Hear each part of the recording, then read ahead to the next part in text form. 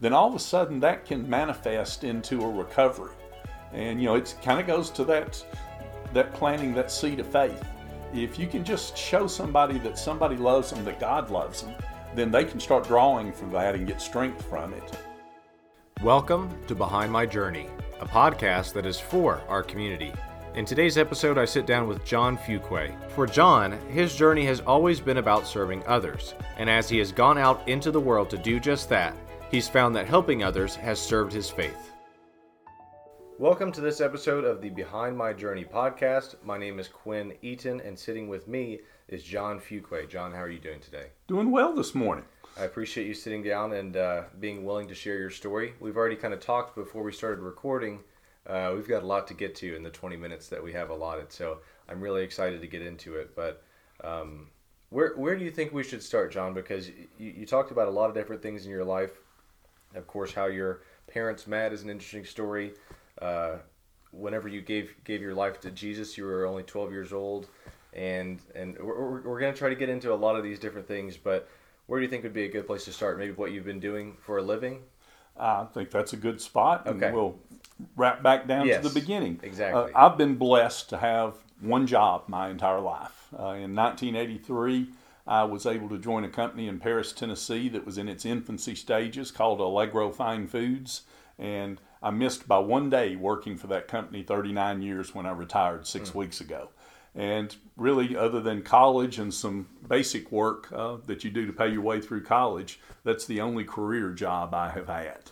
And everyone's familiar with the Allegro brand, the marinade. I actually was like, oh my gosh, I can't believe I'm sitting down with the person that's somewhat responsible for the Allegro marinade. So if anyone's listening and has had that Allegro marinade before, you're the person that kind of oversaw that, could you say? Or I did everything there was to do at Allegro, but my claim to fame at Allegro is I was their sales manager. Gotcha. I'm the one that traveled all over the country and convinced people to put it on grocery shelves.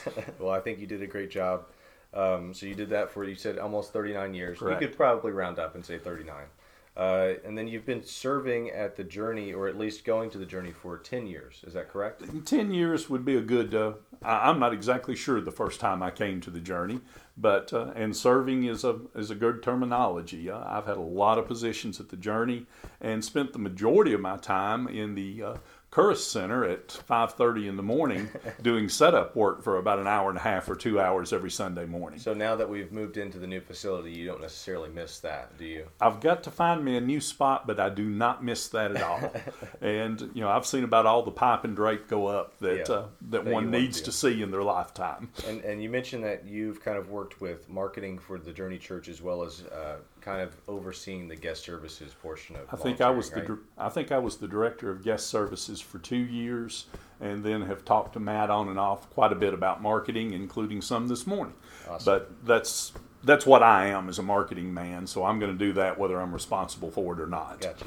So I think that sums up. Of course, we're going to talk about the mission work that you do as well as we get into your story, but that kind of sums up John in the present day. Right? Correct. But this is Behind My Journey. The journey kind of implies that this is the story of how you got to this point. So can you kind of explain how you became familiar with Jesus? Maybe how you even let Jesus into your heart at some point during your life? I had some unique events that kind of molded the opportunity I had to become a Christian, in that my dad was a lifetime military, served in World War II, stayed after the war was over in the occupation of Germany, and met my mother. So my mother was a German war bride. Well, Dad was a very devout Southern Baptist, and my mother had been raised Catholic. And I'm not sure they ever found their calling as a couple, because neither of them fit in the other's religion. Consequently, I didn't go to church a lot when I was really young. And, it's one of the things that's awesome about here in Journey is how focused it is on youth. Mm-hmm. And I went to church because my neighbor was involved in the youth group of their church. So I went to church and said, wow, there's more to this than I thought there was. And at the age of about 12, they were having a what I'll call a revival and a youth camp. And that's when I gave my life to the Lord. And, it was just an awesome event. It gave me a peace that I'd never had. And then the cool thing that happened out of it, because I became involved with the church, my mother and father started also attending that church. And I think we see a lot of that here. When my granddaughter knows two things in Murray, Kentucky, where you get a happy meal and where you go to church, because she looks forward to Sunday morning coming and hanging out with her friends and going through the youth program at Journey. Wow, and that is a testament to how good the youth programs are here at Journey Church, because as a kid, I remember being dragged to church. And I think that that's how it is for a lot of kids whenever they're first entering into their faith journeys. It's not necessarily the most exciting thing, but the journey changes that. It kind of does a 180, and like you said, she's excited to come to Journey Church every Sunday morning. So how important do you think that is? And then also, do you kind of wish that there was something like that for you whenever you were a kid? Oh, it would have been awesome. But, I'm happy with the way it all turned out with me. Yeah. And that some of my best friends wound up being the people that I was in church with. And one of the cool stories on my granddaughter, and she's 8 years old now. This was when she was probably 2 or 3. We took her to her first Murray State basketball game at the CFSB Center. And she looked at me and said, "Why are they playing basketball at church?" Yeah, that was a confusing point for her because that was church. I always thought that was a unique experience, because I would be at a basketball game on a Saturday night, and then the next morning I'd be up and it was church. So definitely, a funny viewpoint to share there, because at least at that point in time, that was a great facility that served the Journey. But now I am really excited to have this new building, and I know that a lot of people that have come in here have also enjoyed that, especially the people that had to set it up, like yourself, getting up at 5:30 in the morning. But going back to the whole faith journey thing, as far as you getting your start, 12 years old, you find a church that you're connected in, and then your parents come to that church. Is that correct? That's absolutely correct. So speak on that, because that's such a cool opportunity to be able to bring two people who, I guess you could say, weren't necessarily plugged into church, or at least not for a long time.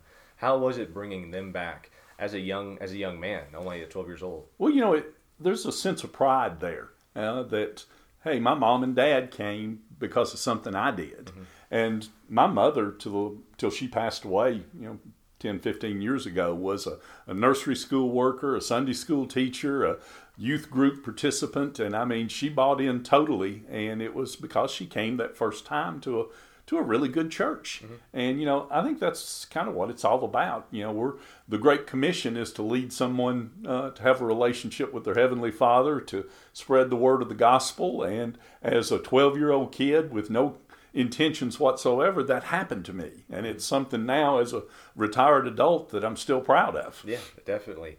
And I know it's like your faith journey became not only personal, but you brought your family into it. So do you feel like that strengthened your faith, seeing the fact that you were able to bring others into that religious space? Absolutely. And I think it kind of patterned my entire life, because, my wife is as dedicated a Christian as you'll find anywhere. And, there's old cliches, the couples that pray together stay together, and there's a lot of truth to that. Mm-hmm. And, that's been a blessing to me, and to now see my granddaughter excited about it, and my children here. And, we even had 2 of our best friends show up here last Sunday, and it was a surprise to me. And here comes their grandson walking out, got a little red Solo cup that he's just tickled to death with, that he's made into a robot. Yeah. And, that's just, it doesn't matter how a seed gets planted, a seed of faith. God will nurture it.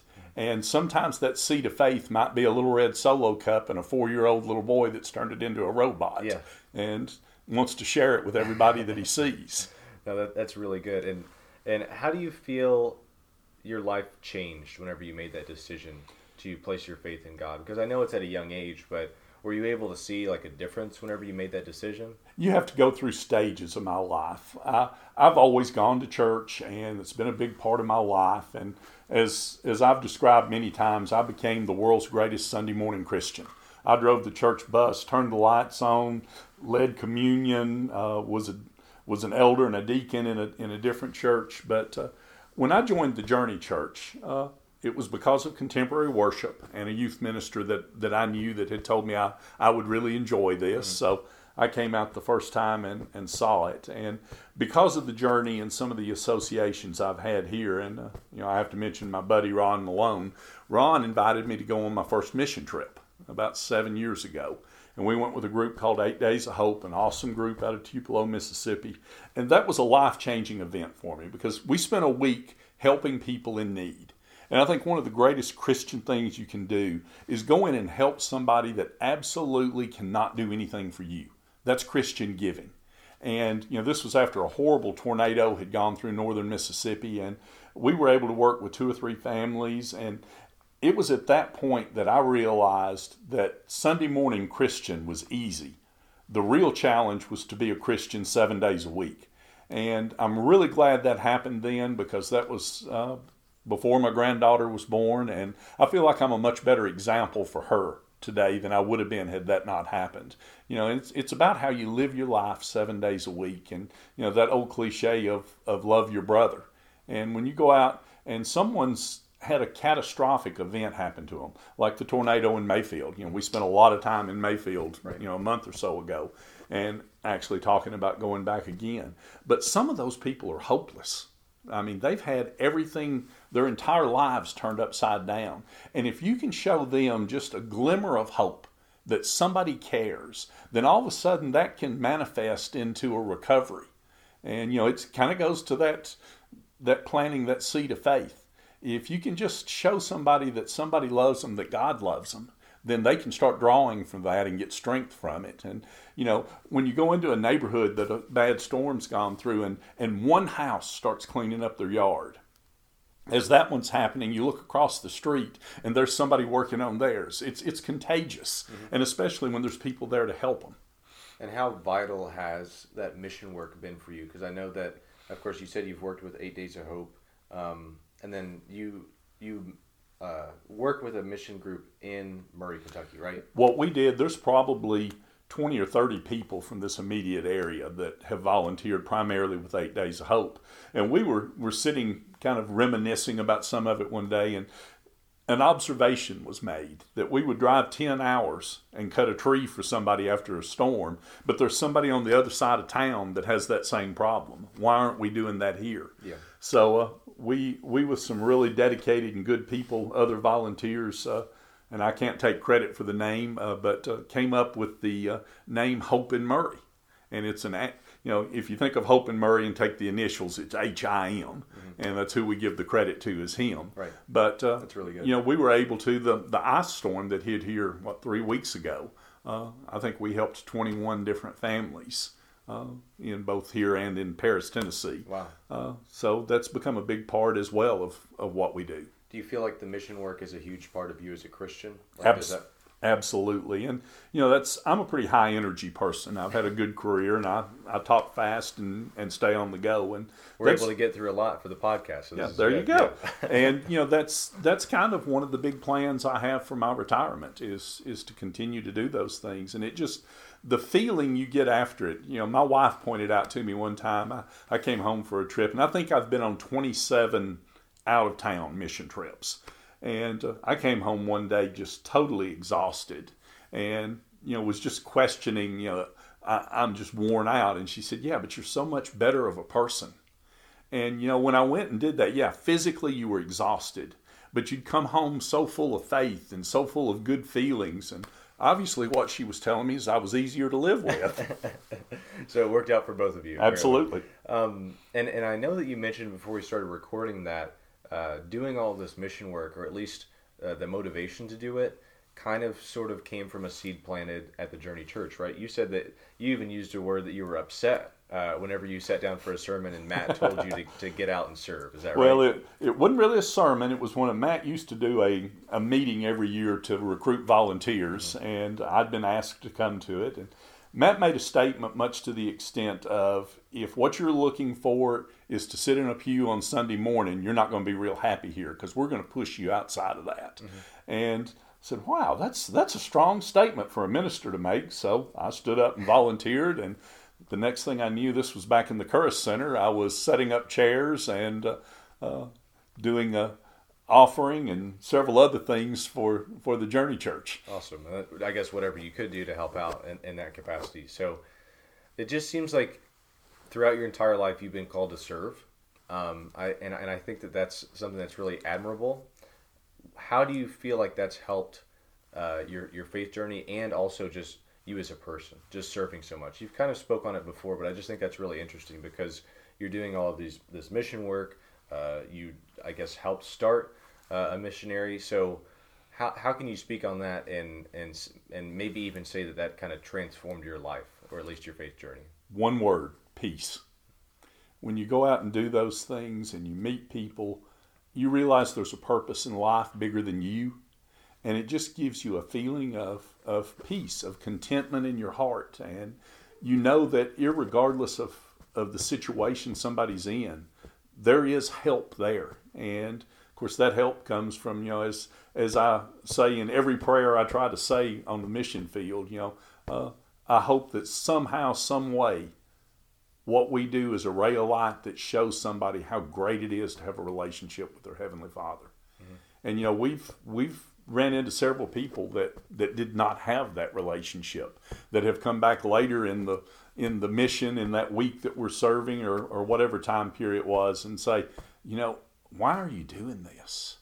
And when you get that opening, that's when you have to trust God to put the right things on your heart to say that hopefully will open up that door, plant that seed, and that it'll get cultivated. Because I know I've done some relief effort help, especially you mentioned whenever 8 Days of Hope was helping in Mayfield. Absolutely. I volunteered 2 days out of that, which isn't a lot because I know you've probably done a lot more than I have, and they need a lot more help than just 2 days that I helped serve. But there were people where we would help them and then ask to pray for them, and they said, no, I'm okay. Yeah. So do you feel like whenever someone like that sees a group of people, of course, God-like people, come and help them, and then they turn away from that help, or at least kind of connecting to Jesus, that's still not a loss, right? Because no. they saw the work that you put in. So kind of speak on that, because that's an interesting thing that I've run into in relief effort and missionary work. That seed is planted just in what they observe. And, I was talking to a young lady in South Carolina one evening, and young lady that lived by herself, remodeling her own house, working 2 jobs, and she needed help. And one of her neighbors had asked me to go talk to him because we were helping the neighbor. So I went and talked to her and went over what all we could do, and there was no doubt she needed the help and we could do it. And she said, and I was asking her to sign a release to let us come on her property, and she said, in all good conscience, I can't sign this. I feel like a hypocrite because I'm not a Christian. And I assured her that we still wanted to help her, and she couldn't believe that. She said, no, you're a Christian group. You help Christians. And I don't know where this statement came from. I say that God puts words on your heart. Mm-hmm. I looked at her, and we were having a great discussion about it. There was nothing tense there. I said, if Jesus were here and walked down the street today, who would he walk up to, me or you? Me, the Christian mission worker, or her, the non-believer? And she said, well, you're a Christian. And I said, absolutely not. He'd walk straight to you. Mm-hmm. And that's true. That's absolutely true. That's what he was all about. And I like that multiple times throughout this interview you've talked about how God places things in your heart to say, sometimes even places things in your heart to do. And it feels like you've just kind of kept an ear and an eye out for what God is leading you to do, and you've done that. And I think that God speaks through a lot of different things, but one of the things that he speaks through is people.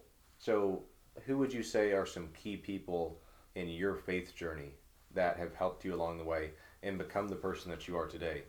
Well, I have to make a confession. The reason I went to church that one time was a cute little blonde-haired 13-year-old girl that was going to church, and I was a 13-year-old boy and wanted to be around her, so that's what led me to church. But in my journey, there's been 2 people. One of them was a guy named Tom Seipel. Tom wound up being a missionary in Nicaragua. He was a really, really good friend. Tom lost his life to cancer last year, but had a profound, and he's the one that suggested I come to the Journey Church the first time. He said, that's what you're looking for. Of course, Matt and Jared and Jordan have been awesome influences. if people young as you guys are can influence an old man like me, but we're going to say you can. But then the one that's been the biggest one to me is Ron Malone. And Ron, I saw a picture painted of Ron one time, and it was titled "The Volunteer," and I think that described him best. He's the one that bugged me to go on that trip with him the first time, that led us, and we actually had an entire youth organization from the Journey Church go with us. We had about 20 of us there. And it was just an awesome event. And Ron and I have traveled all over this country together. The only disagreement Ron and I ever have is he's an old 60s, 70s rock and blues fan. And I asked him one time if his radio in his truck got country music, and he said, "No, it doesn't, and don't ask again." So that's an okay thing to disagree on, though. Yeah. See, if that's the worst thing that you guys disagree on, then I'd say that's pretty We good. were good. Yeah. And just sitting here thinking, if someone's listening to this episode today and is considering taking action that you took, so as that would even just be stepping into a church that they might not be comfortable with, or volunteering, or even going on a mission trip, something like that, what would you tell them, and how would you, I guess, encourage them to do those things? The first word is to do it, but the thing that happens inevitably, you go on something, whether it's here with the Journey or 8 Days of Hope or Hope in Murray, you go with the purpose of blessing someone, and you wind up being the person that gets blessed. And that almost always happens, and I know that's a selfish reason for doing it, but I think that's God's way of encouraging you to continue to do His work. We're told to go love our neighbor, and that's what we try to do. And this has just been such a great story. You've got a really interesting journey, and I appreciate you so much for sitting down and doing this episode of the Behind My Journey podcast. John, thank you so much. Thank you for having me, and that's my journey.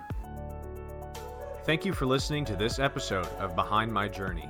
If you or anyone that you know would like to have your journey featured on this podcast, send us an email at podcast@journeycallaway.com. Make sure to rate, review, and subscribe to this podcast. And if this message spoke to you, please help us spread the word and share it with others. Until next time, my name is Quinn Eaton, and this has been Behind My Journey.